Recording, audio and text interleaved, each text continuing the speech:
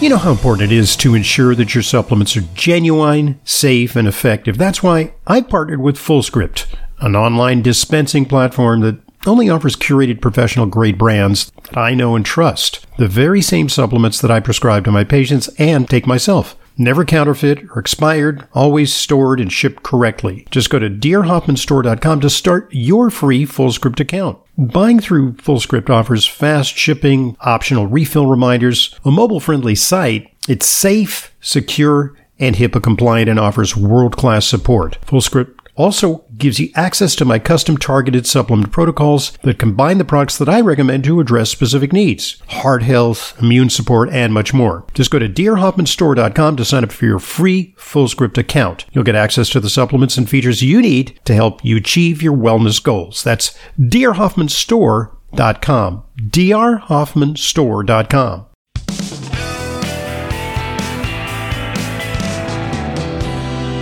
Welcome back to today's Intelligent Medicine Podcast. I'm your host, Dr. Ronald Hoffman. Our guest is Nathan Jones, CEO and founder of Xlear Inc. It's spelled Xlear. Xlear. Well, it doesn't sound like it should be pronounced clear, but it's, the word xylophone. The X becomes a Z, so X's are kind of weird. But X gives you the idea that the secret sauce, among other ingredients in Spry dental products and Xlear nasal products, is the sugar alcohol xylitol.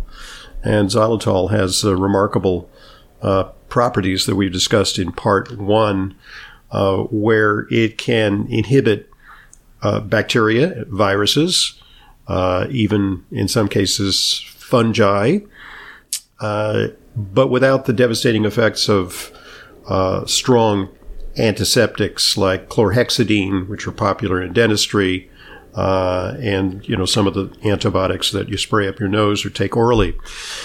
So, Nate, you rolled out some very promising information about the role that these might play in preventing respiratory infections and preventing dental infections.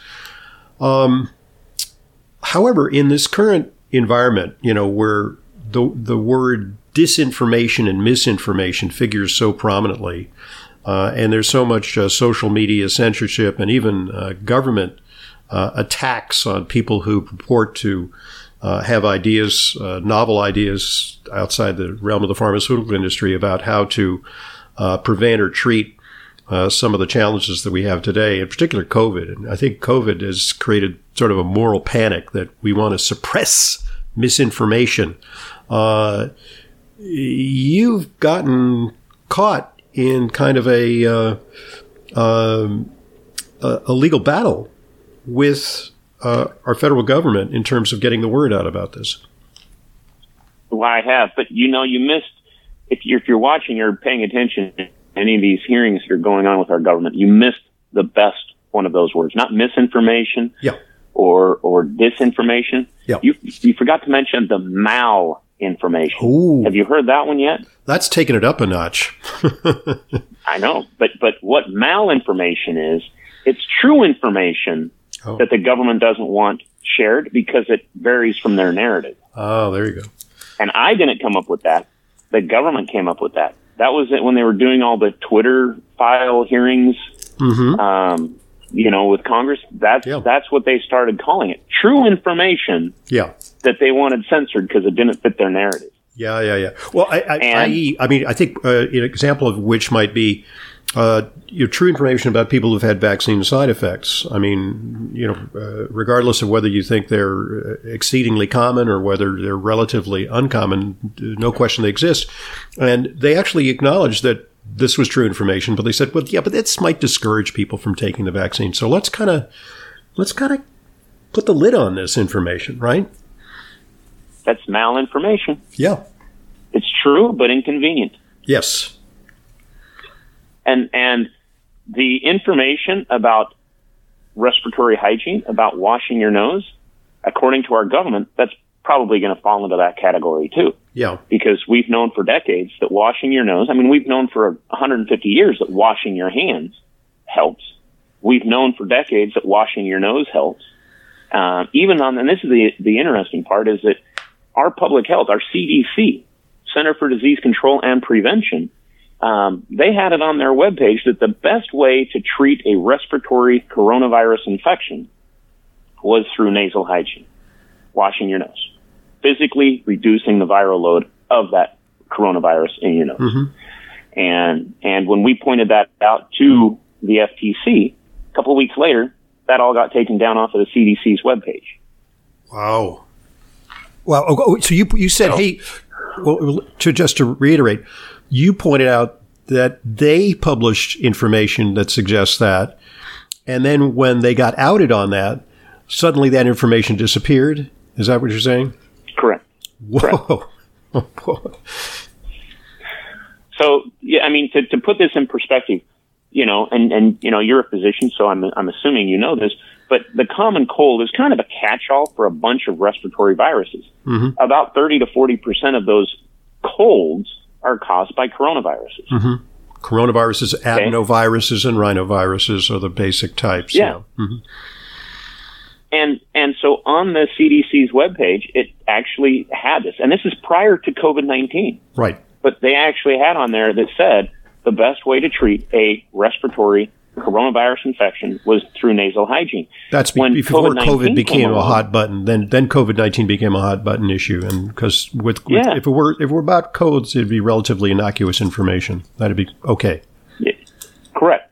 But when COVID started, you started getting all these articles that were published in the medical literature, in the Journal of the American Medical Association, where you had physicians writing and saying, we should be talking about nasal hygiene. We should be talking about saline sprays. We should be talking, they had articles about using baby shampoo, using iodine, using xylitol. They had articles using, iodine, chlorpheniramine. All of these different things that they've done studies on that show that it has a positive result.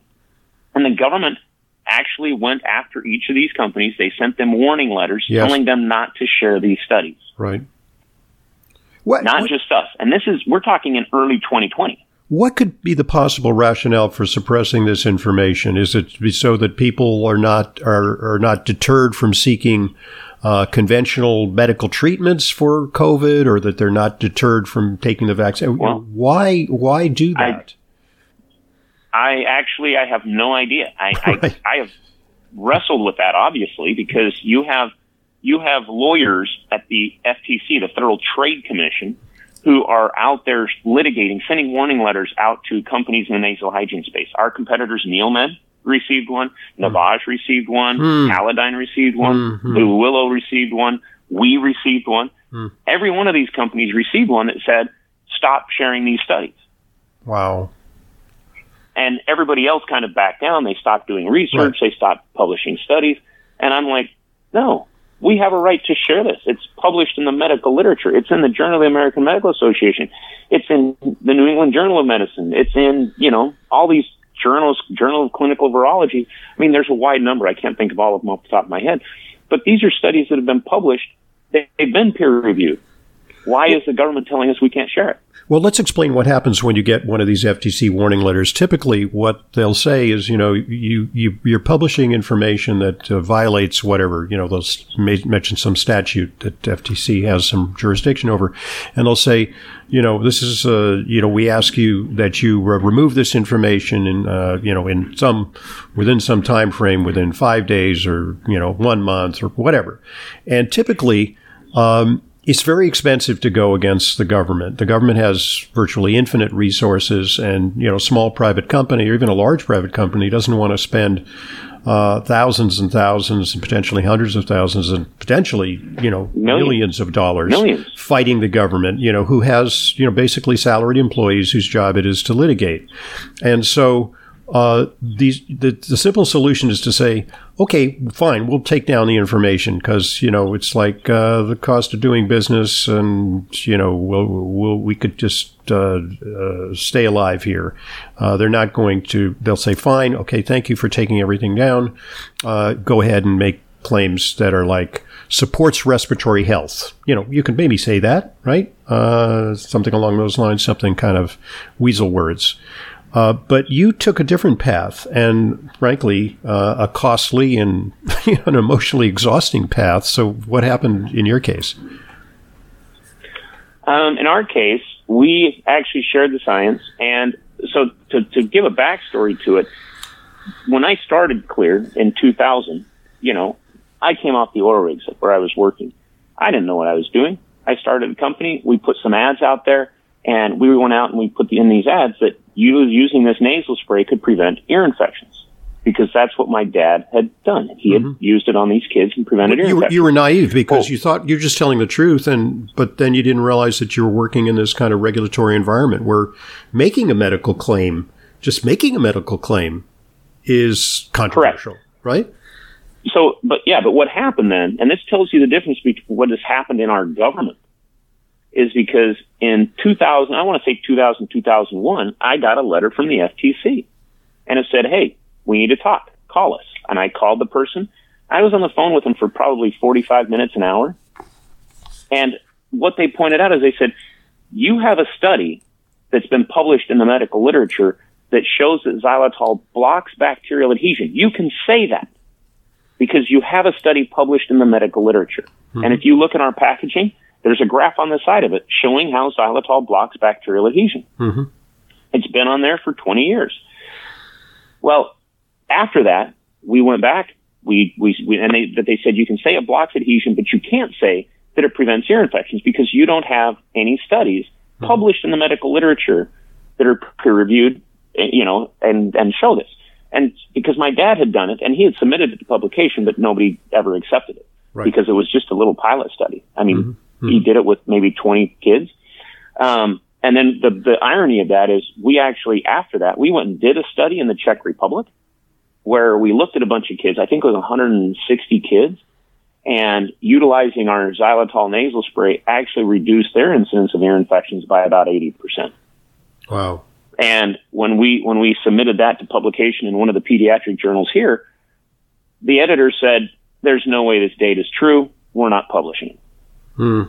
Which was kind of a slap in the face because we just spent all this money. The doctors did it, and they still wouldn't publish it. Well, but just parenthetically, if Pfizer had published such a study, I'm pretty sure it would have gotten the attention of any number of medical journals where appearing on the pages of those medical journals are ads for some of the products made by Pfizer. Because there's a really nice, revolving door relationship between the medical journals and pharmaceutical companies. One hand feeds the other. Yes, and that's very true. But so this person at the FTC, he told us, he said, yeah, you can make the claim that it blocks adhesion. You can't do this. And so we understood the ground rules. We went forward. We never had another question ever with our government. You played by the rules. Until COVID. Right. We played by the rules. And even when COVID came along, we continued to play by the rules because we've never made a claim of blocking viruses because we've never looked at them. Right. But when COVID came along, by March, April, we started getting phone calls from pulmonologists telling us that we needed to look at our product because something in it was working really well with our patients that had COVID. And so we're like, well, okay. So we actually sent our product to a virology lab at Utah State University. And all these papers are on our webpage. You can go look at them. Mm-hmm. And what they did is they did a study and they said, yeah, your nasal spray annihilates this virus. In fact, it's killing it, deactivating it, as quickly as a 70% solution of alcohol. Mm-hmm. And we thought it was a xylitol. Which, by the way, you wouldn't want to put up your nose. You wouldn't want to put up, don't put alcohol up. Yeah, next time, you do tequila shots, just, do them orally, don't do them up your nose because it's gonna hurt. It hurts. Big time. It hurts. Yeah. But, so we actually broke it down, and what we found out is that the grapefruit seed extract in the nasal spray is what was actually destroying this virus. Okay. And then, about the same time we got that, there was a paper that came out of University of Tennessee where they actually showed that xylitol blocks adhesion of SARS-CoV-2. Okay. And we're like, oh my gosh, well that's crazy. Just to summarize, the grapefruit kills the virus, but the xylitol doesn't kill the virus, but it blocks the adhesion of the virus, which in some ways is just as good. So it's kind of a dual action. Yeah. Correct. Wow. And that's great. Yeah. I mean, you can use saline, and saline is just physically pushing it away and removing it. And, we also have saline. So you're getting intrigued ways that it works better. Like washing it away, like a physical, cleansing kind of thing. Yeah. Mm-hmm. Yeah. But so we submitted all of this information to the government, to the CDC. We submitted it and asked, hey, can we do a large scale clinical trial on humans? And the FDA came back and said, no. We don't allow drug action studies to be done with cosmetics because our product is a cosmetic. Mm-hmm. It cleans. It's a hygiene product. Mm-hmm. It's not a drug. Mm-hmm. And they wouldn't allow us to do that. And then we went and we tried to file with an EUA so that we could get an exemption so that we could actually talk about how nasal hygiene actually could help with COVID. And the FDA was actually working with us, going down that process. And then all of a sudden, and it seemed like they were, hey, let's do something. We can do something. We can get some stuff. And they had someone that was helping us. And what we found out later in our lawsuit with the government, because you had discovery process, right? Yes, is that somebody from the FTC called the FDA. Oh. And from the day of that phone call, mm-hmm. the FDA did nothing but give us grief and ask us stupid questions. I see. So it's sort of like they put the kibosh on it because they said, look, you could potentially undermine our case against this company by validating their claims. So put a stop to this now. Something of that nature. Yeah. We don't know what was talked about. We will be doing depositions, and we'll find out what was discussed on that phone call. Wow. If they're honest, which I honestly don't believe they would be. Yeah. But from that point on, the FDA started asking us questions like, what time of day were the grapefruits harvested that you got the grapefruit seed extract from? What field in Florida were they harvested from? It's like, questions you can't answer. Yeah. And we realized that, they were going to paper you to death. They were going to paper you to death. Yes. Right. Okay. Correct. Yeah. Anyways, so those are the things that we tried to do. We tried to do everything the way you're supposed to do it. When you have a functioning government, a government that has people that actually want solutions, mm-hmm. rather than to say the narrative that doesn't work. Yeah.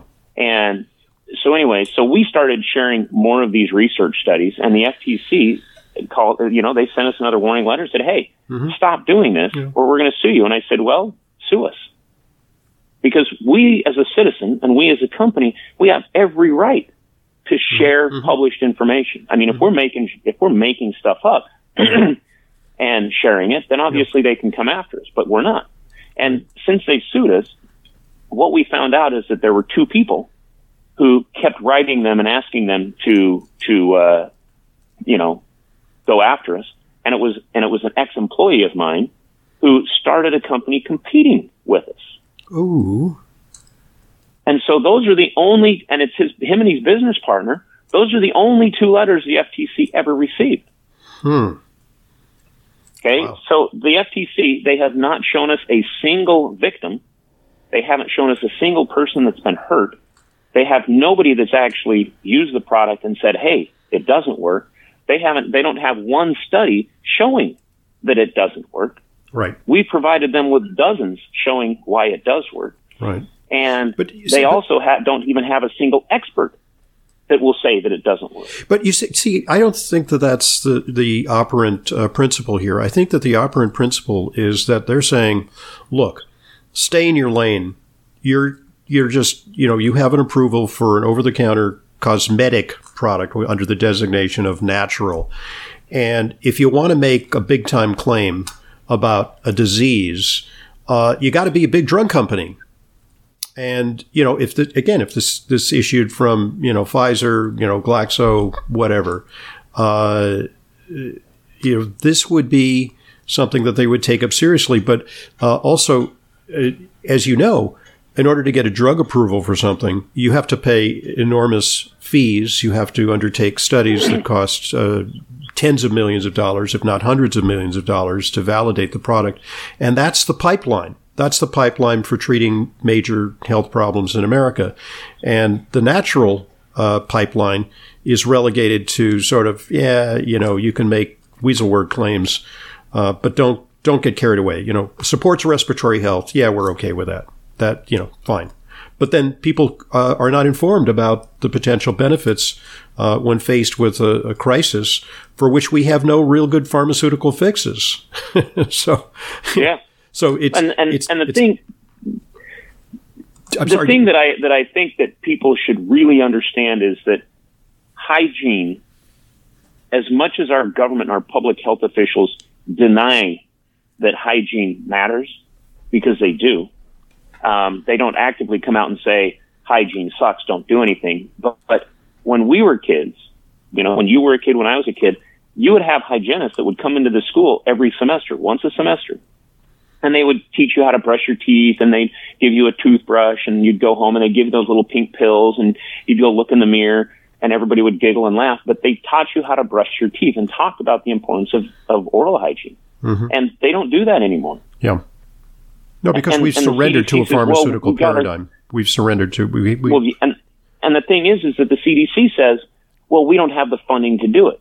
And I'm calling bullcrap, because they've got a lot of money. They've got enough money to buy vaccines. They've got enough money to do all kinds of research on vaccines. They've got, they've got enough money that if they wanted to spend it in teaching people how to stay healthy, they could do it. And I think that would be much better spent than what they're spending, which is finding new drugs to treat, some weird disease that affects 20 people. I don't know. Right. Well, but I do think or to find, sort of a Rube Goldberg solution with a very powerful, expensive antiviral treatment that has, very serious side effects. That seems to be the direction which they favor. Do you have any political allies here? Because the FDA and the FTC are, ultimately at the behest of the people, and the legislative branch of the government can conduct hearings where sometimes they can rein in some of the excesses of regulatory agencies, and they're doing it to some extent. We're doing it in the field of transportation when we hold hearings about the Palestine, Ohio train derailings, and we're doing it in other realms where we call government bureaucrats to task for their response to, certain health and environmental challenges. Well, I've been out to Washington a number of times, and we have some senators and some Congress people that are working with us. And we have some from both sides of the aisle. Yep. And the interesting thing is that in all of my conversations with them, they're as frustrated and as pissed off at these government agencies as the rest of us are. Yeah. One of the famous things you can say is, Ron Johnson, Senator Johnson, when he asked the FDA to give him a bunch of information, and I can't remember what it was, but the FDA famously sent him a letter, and all it was black lines. It was all redacted. Everything was redacted. And he held it up and he goes, "This is what I get from the FDA." Yeah. And he held it up. Yeah. And that's what the FDA, they're so opaque in what they're doing, and they're like, well, we don't want to share this information. Well, why does the FDA not want to share information? It's not like they're the CIA. It's not like you're going to reveal some sources. Right. Yeah. The FDA should not be redacting, especially when they're being questioned by a senator. Mm-hmm. It's absurd that they're sitting in there, and this is my opinion, is that you have bureaucrats that are in there now that have been in there for decades. They don't care what the elected people say. The elected people come and go. Yep. It's the bureaucrats that are in there, and like the lawyers that are fighting us, that are pushing this lawsuit at the FTC. I cannot, for the life of me, think of a solution. Think of a reason why. One of them is he has a law degree from Harvard. Okay, Sam Levine. Mm-hmm. Then you have Keith Fenton Miller, who went to I think it's the University of Michigan. But these are educated people. Mm-hmm. It doesn't take much education to understand that hygiene, that if you're getting sick in your nose, that physically washing that out, that's not a big leap. But yet these guys, knowingly and understanding what it does, they're going after and suppressing this information. Right. And people are getting sick and dying. They've been suppressing this information about COVID since early 2020. I think that there's a careerist aspect to that, because they are basically hired guns. Their job, they believe, is to suppress what they term harmful information, and rein in, because frankly, there is FTC does some good because there are some very fraudulent things out there, some very wackadoodle claims about, put in this, CD-ROM and it's going to send out vibrations that destroy the viral envelope. So they say, look, we're just doing our workmanlike job. We want to, score some victories here. They can then go on to a lucrative career in a law firm.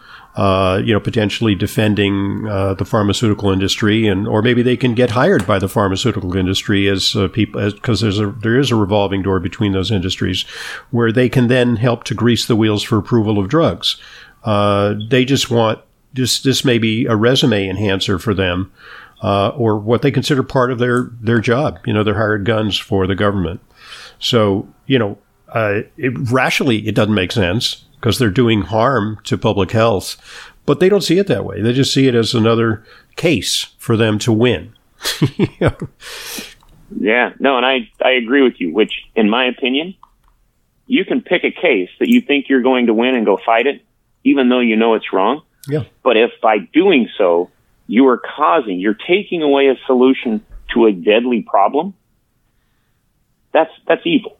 Mm-hmm. That's wrong. Mm-hmm. But that's what they're doing. And I'm not talking about taking away our product, because in early 2020, we didn't have any studies with our product.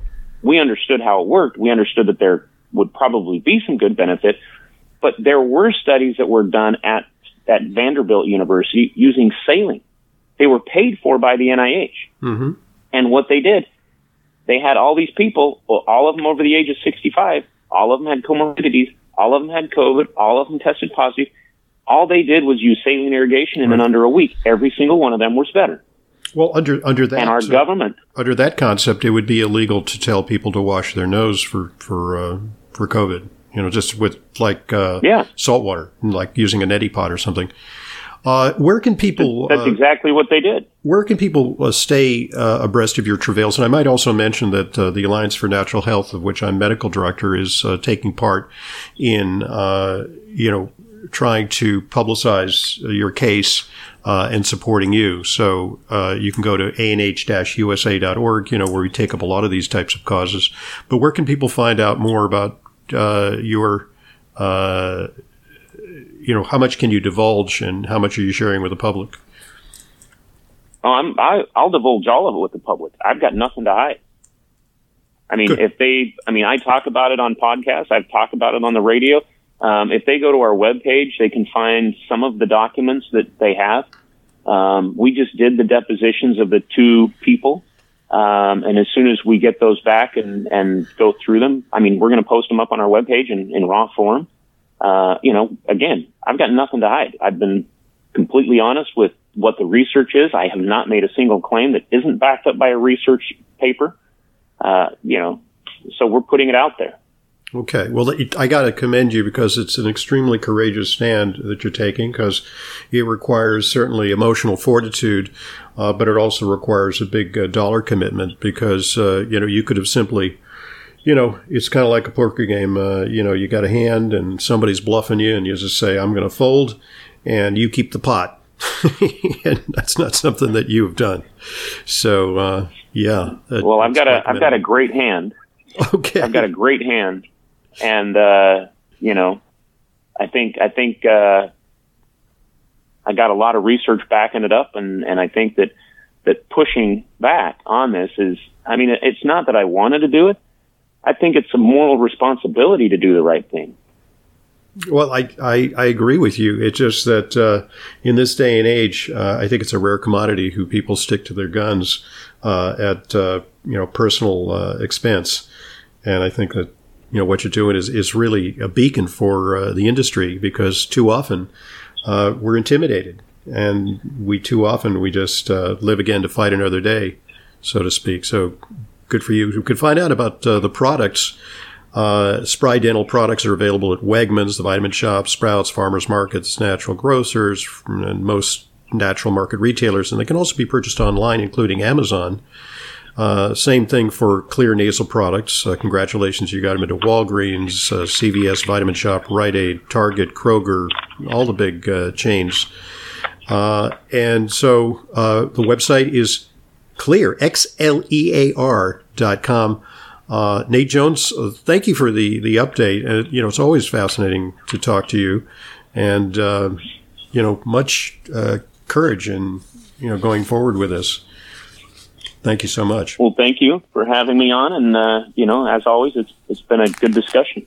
Indeed, it has. I'm Dr. Ronald Hoffman. By the way, let me put. Sure, go. Oh, can I put in there? Your listeners, if any of them have any questions about xylitol or anything, feel free to email our company. Just go to on our webpage. I mean, if you have a question about xylitol, about sugars, please send us an email, and we'll do our best to answer those questions. Okay. And just go on there. I think you just send it into sales@clear.com. Sales@clear, XLEAR.com. Great stuff. Thank you so much for being so forthcoming and being such a resource to our listeners. I'm Dr. Ronald Hoffman, and this is the Intelligent Medicine Podcast.